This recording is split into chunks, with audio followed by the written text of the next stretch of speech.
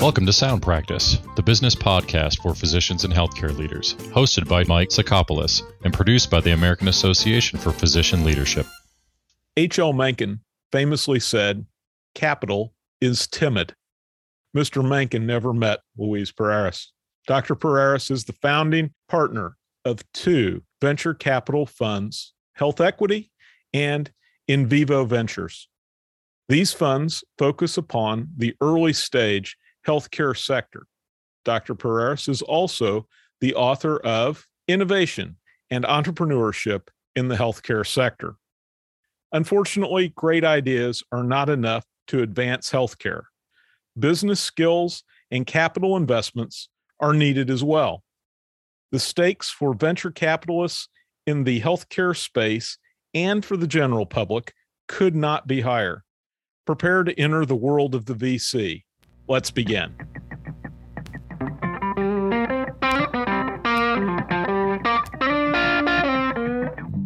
My guest today is Luis Pareras. He is a physician and an entrepreneur.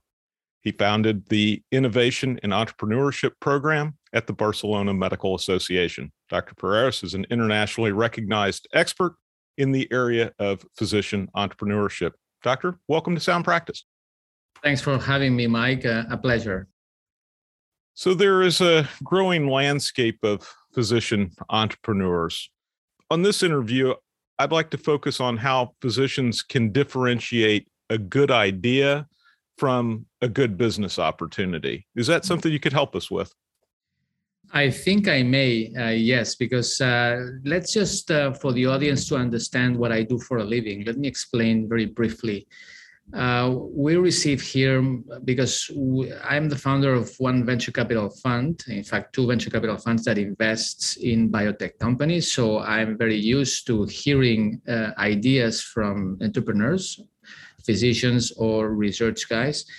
And we receive 500 to 1,000 business plans per year, and we choose the 3, 4, 5 that we are going to invest in, right? So I've seen lots of ideas, and let me tell you, the most important thing to understand what a good idea is understanding the clinical need that's behind that idea. That's very, very important.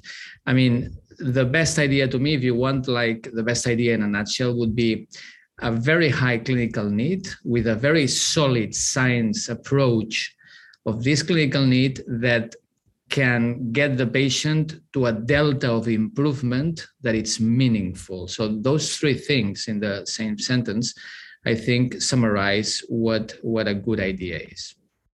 Purposes of our audience, Doctor, can you tell us a little bit about your own journey as a physician leader and how you became involved in what you are?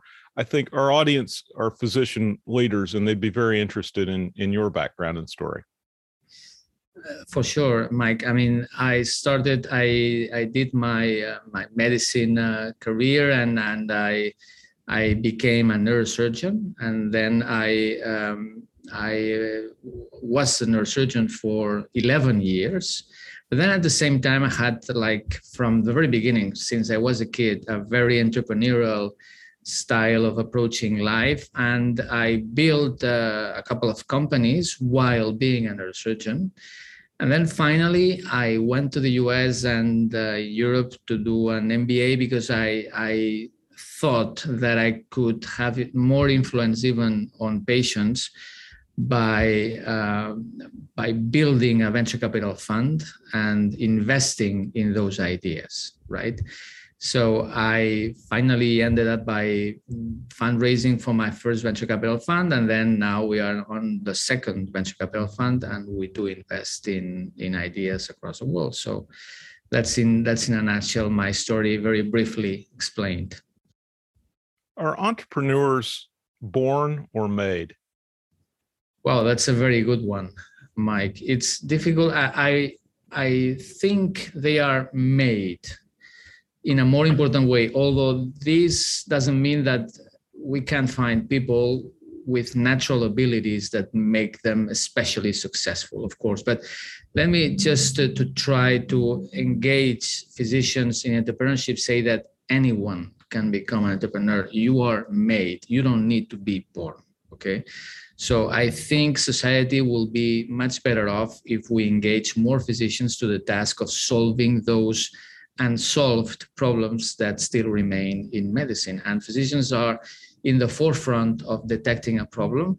One of the things I say is pay attention to people that is, excuse me for the language, pissed off around you, because when someone has detected a problem, usually he's worried about that problem. So as a physician, you need to be able to detect those areas where people are not happy and then try to do something about it. Yes. Very interesting. I like that. I like that thought. If I may interrupt you, think, Mike, that why are we here trying to promoting entrepreneurship, for example, or in my case, venture capital investments in biotech, in healthcare? That's because people die that should rather not, or people live difficult lives that should rather not. And I can't imagine a most interesting thing to do for a physician to try and solve without, of course, you don't need to leave your MD status or not seeing patients. Of course not. I mean, you can lead both things at the same time. I've seen this done many, many times in the past. Yeah. I find that many of my physician clients initially focus on protection of intellectual property, copyrights, trademarks, well before thinking about competition in marketing plans. Do you see this as well? To be honest, I don't believe much in, once you get your idea in front of you, it's not as much as, about the business plan that you have, at least in medicine or in biotech, but about the problem you're trying to solve and the regulatory roadmap that you have in front of you and the IP strategies that you want to deploy to better protect your idea. And all this roadmap until it gets to the patient, right? It starts as an idea, but then it gets to the patients more quickly than people think sometimes, right? And let me tell you something that I think could be of value. For example, just to judge how good or bad is an idea, let me tell you that when I present some ideas to my team here, for example, if everybody agrees with me that this is a good idea, I am too late already, because you need, in a very good idea, an idea that excels is disruptive, and many people won't understand it, right? There's a saying also in my field, if it works, it is already obsolete because people are working on the next version.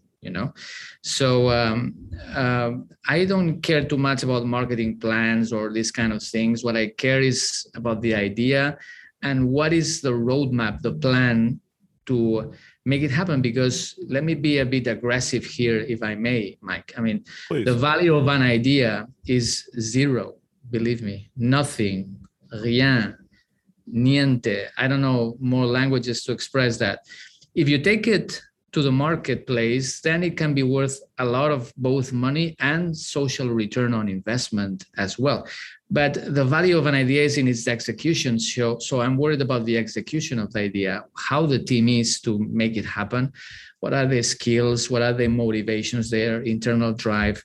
And above all, will this be a part of the future of medicine? Because there are many, many ideas that are great, but maybe there are some other approaches to that very same problem that would be more interesting for the future. So when choosing your idea, you need to be very careful that it's not only a good idea, but also it is in a field that it's going to project itself into the future and become a part of medicine in the future. If you want an example, I don't know, a gene therapy versus a small molecule treatment for a rare disease, probably the gene therapy is going to solve much better the disease, right? So solving a problem is not enough. That's maybe the central message that I wanted to convey with this part of the interview. It's not about solving a problem. It's about solving a problem better than the other approaches that you have around. Okay, that's very important. Many physicians today are employed by large health systems or academic institutions. How does being an employee impact the entrepreneurial process? Well, that's a very good question, Mike, because that's part of the problem why we have less entrepreneurship than we should in medicine. Okay. I think, of course, when you are an MD, you devote yourself to treating patients all day long, all week long, and it's very difficult to get entrepreneurial. But then you need to start thinking as well in terms of, because if you're an MD, it's because you want to help people out, of course, but you can help millions of people out if you bring your entrepreneurial idea to the marketplace, or if you are a research physician as well, and you have found a new molecule, a new gene therapy, a new cell therapy, a new synthetic biology approach to tackle some disease. I mean, you should devote a little bit of your time, and institutions and hospitals and centers should allow precisely. I mean, we need clearer rules of the game here for innovation to happen. But this is a problem that happens throughout the world. But I think in the US, I'm curious about your question, because I think, and I've been there for quite a long time, I think this is less of a problem than in Europe. In Europe, is even more pressing, this problem, because in the States, physicians they retain a major degree of freedom that in Europe is not so common, But in any case, your question is very relevant. Rules of the game needs to be clarified. I agree. At what point or points do you recommend physician entrepreneurs involve accountants or lawyers, ancillary people? What point along the journey is best to do that? Yeah, well, it's not about exactly the roles that they need to involve. The immediate answer to your question is from the very beginning, but it's not about lawyers or accountants. It's about team members. Nobody does anything of real value on his own, right, or her own. You need to be surrounded by very interesting people, very smart people, and first task of an entrepreneur, regardless of the area, but especially in healthcare as well, is surround yourself with the abilities that you're lacking, okay? And that needs to be addressed from the very beginning, especially if you want to attract venture capital money. Because if that's the case, we venture capitalists, we don't invest in ideas. As I said, we invest in the execution of ideas, and the execution is made by people. So this is a people industry. And we trust people with our money, and we help them out, because it's not just about the money that we invest. It's as well about all the effort that we put from the board of directors of that company into trying to make it happen, right? So it is very important to be surrounded by the right people. Sometimes there are lawyers, yes, but I doubt this is the right profile. Usually it's somebody who knows very well the regulatory aspect of what you're trying to do, some other guy that knows a lot, I don't know, about the preclinical studies that need to be done, et cetera, So you need to be surrounded by the right people, for sure. And the sooner the better, believe me. In your book, you talk about the need of healthcare professionals to leverage MBA skills in their entrepreneurial endeavors, such as deal making or negotiations or strategy. Could you expand on your philosophy a little bit more here?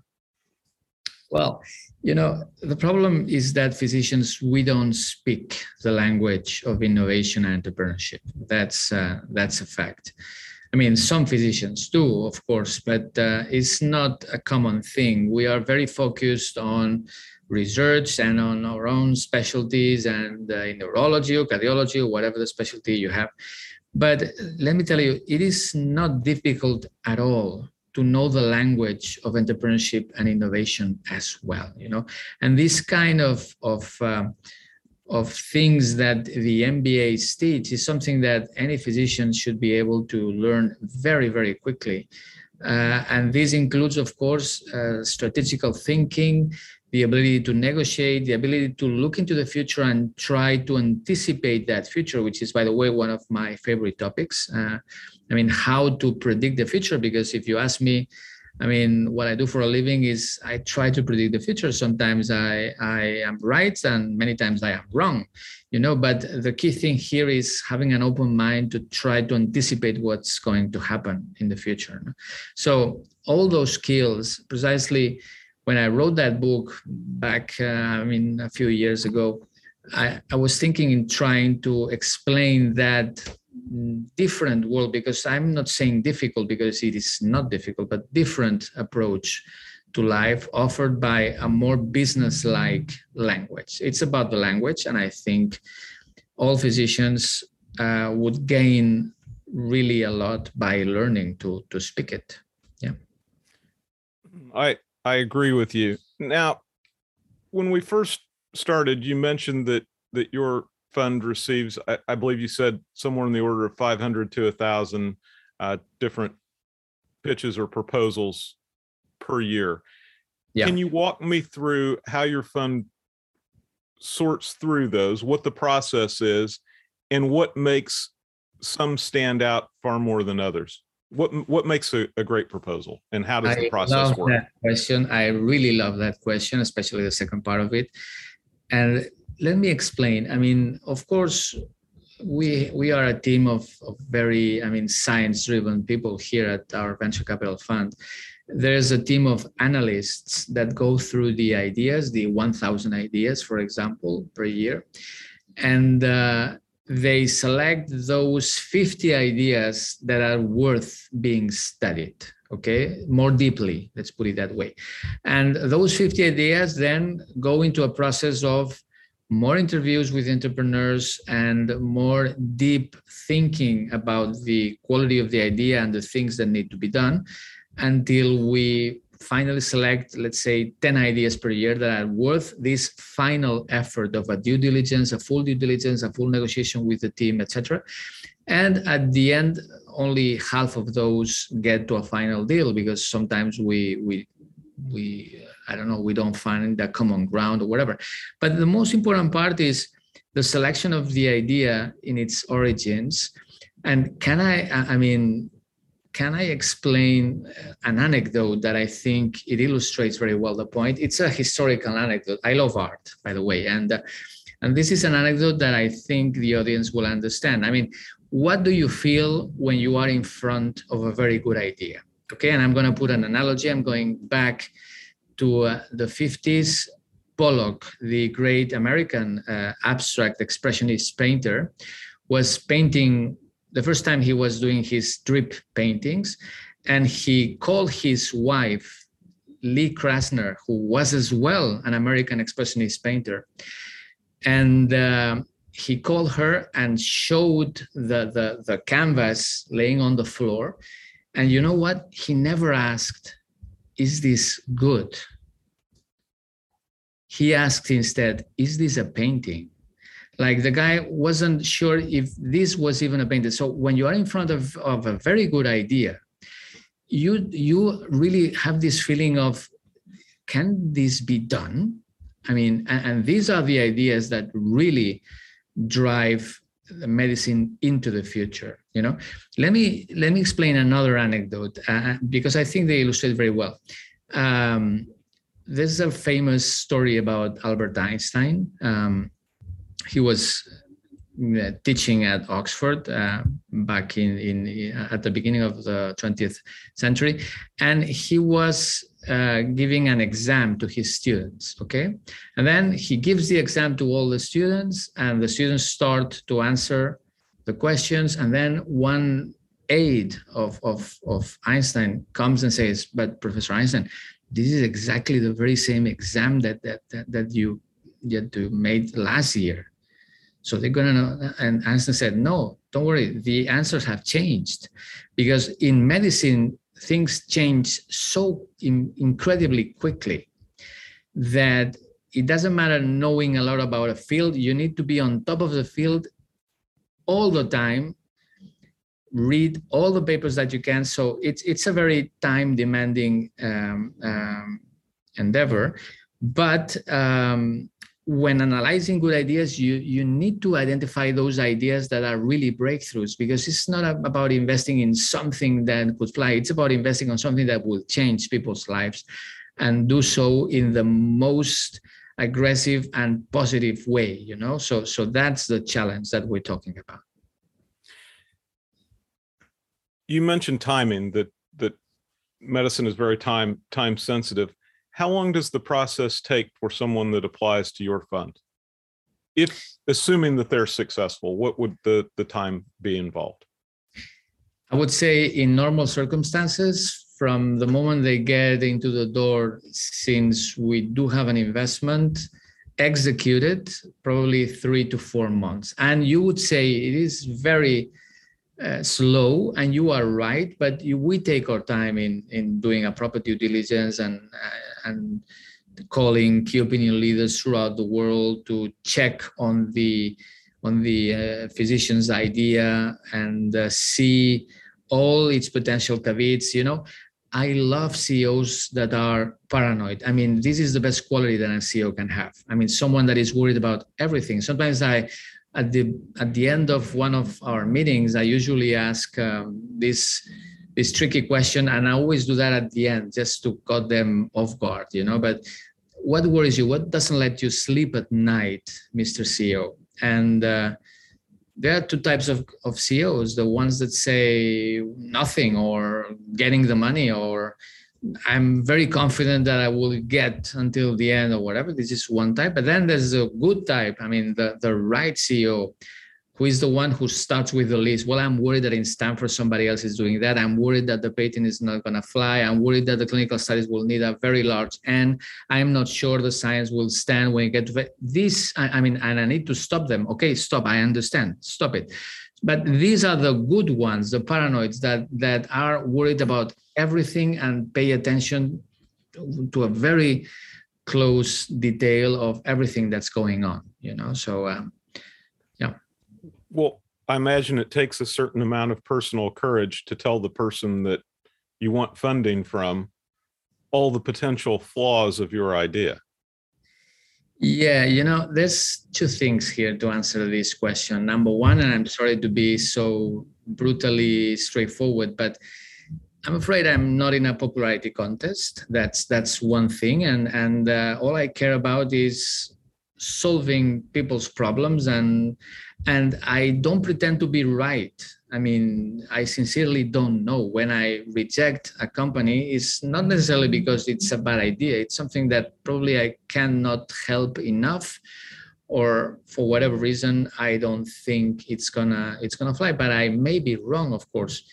But that's on the one hand. But on the other hand, let me tell you that it is such a privilege to work surrounded by such great physicians all day long. I mean, all my meetings are amazing, because these are, I mean, incredibly smart people, incredibly talented people, willing to bring something good for patients in the future. This is such a privilege. You can't imagine. It's so, yes, on the one hand, I'm not in a popularity contest. I'm sorry, but there's no offense at all. It's just a judgment, you know. But on the other hand, it's so rewarding, and I think it's rewarding. I want to think it's rewarding for both sides, because we try to give them, regardless of whether we invest or we do not, all the advice that we can. It's like going to a free consultancy, but a good one, you know, because we have very good specialists here in tackling with all kinds of problems that entrepreneurs may face during their I mean, when they are building their companies, right? So yeah, it's but yes, you are right, Mike. Sometimes I'm not very popular. That's true. No, it's a problem we all face, Doctor. If one of our listeners, and I would love to believe that there's someone listening to our podcast today that has an idea that will be extraordinarily beneficial for mankind. If we have a physician in our audience today, doctor, that has an idea for innovation or a device or a healthcare business, could you lay out the first three things that he or she should do? Yeah. Number one is think very carefully. I mean, I always recommend when you have, let's put it that way. You have identified a problem and you want to solve it. Okay. First thing you need to do is, number one, surrounded yourself with the right team to try and solve it. That's number one. At the same time, because it's not about the position of what to do, but they should, do everything at the same time. Same time, you need to think very carefully about other alternatives that there are in the world, trying to move forward to solve the very same problem. Because again, it's not about solving a problem. It's about solving a problem in the better way possible. So you need to be very aware of your competition. I recommend all those physicians to paint some sort of competition landscape where you figure out who else is trying to solve the very same problem. And then think very carefully about what you need to do for the idea to get into the patients. And the most important thing probably, or they are all very important, but try to refine your science and get the best proof of concept that you can achieve. The right experiment, asking the right questions that shows that your solution to the problem is gonna fly and it's gonna be a very good one, that it brings a very good delta on patients. Sometimes it's an animal model of your disease. If you're a researcher, if you have a medical device, then sometimes it's a mock device that has been used, not in a human environment, of course, but by physicians that say that this is great for them or whatever. Try to find the reasons why your investor is going to invest in you, because the first one to really believe in your idea, of course, is yourself as an entrepreneur, right? So you need to not only to be very enthusiastic, but to have the proof as well, and the proof is usually accomplished by having a proof of concept. Depending on the field, it looks like a different thing, but you all understand what I mean. It's something that shows the world, and specifically at this time, your future investor, that it is worth it to give it a try. My guest has been Dr. Luis Pareras. Doctor, thank you so much for your time. And thank you also for improving medicine worldwide by your efforts. I think you are doing fabulous work, and we appreciate you being on Sound Practice. Thank you, sir. That was my pleasure, Mike. Thank you so much for having me, and good luck. Anything you need from me, or you or anyone from the audience, please. I'm sure my email will be there, or it is easy to find me. Please drop me an email, and I'm very happy to help when I can. Thank you. My thanks to Dr. Luis Pareras for sharing his time and knowledge. The role of the venture capitalists in the healthcare sector cannot be overstated. My thanks also to the American Association for Physician Leadership for making this podcast possible. Please join me next time on Sound Practice. We release a new episode every other Wednesday. Bada bing, bada boom. Bada bing, bada boom. You've been listening to Sound Practice, the business podcast for physicians and healthcare leaders. Check out the show notes for this episode at soundpracticepodcast.com. If you have any suggestions for future episodes, we'd love to hear them. Email us at info@soundpracticepodcast.com. Subscribe to Sound Practice wherever you listen to podcasts so you can automatically receive our episodes. And please rate us and comment on the podcast in iTunes and Google Play.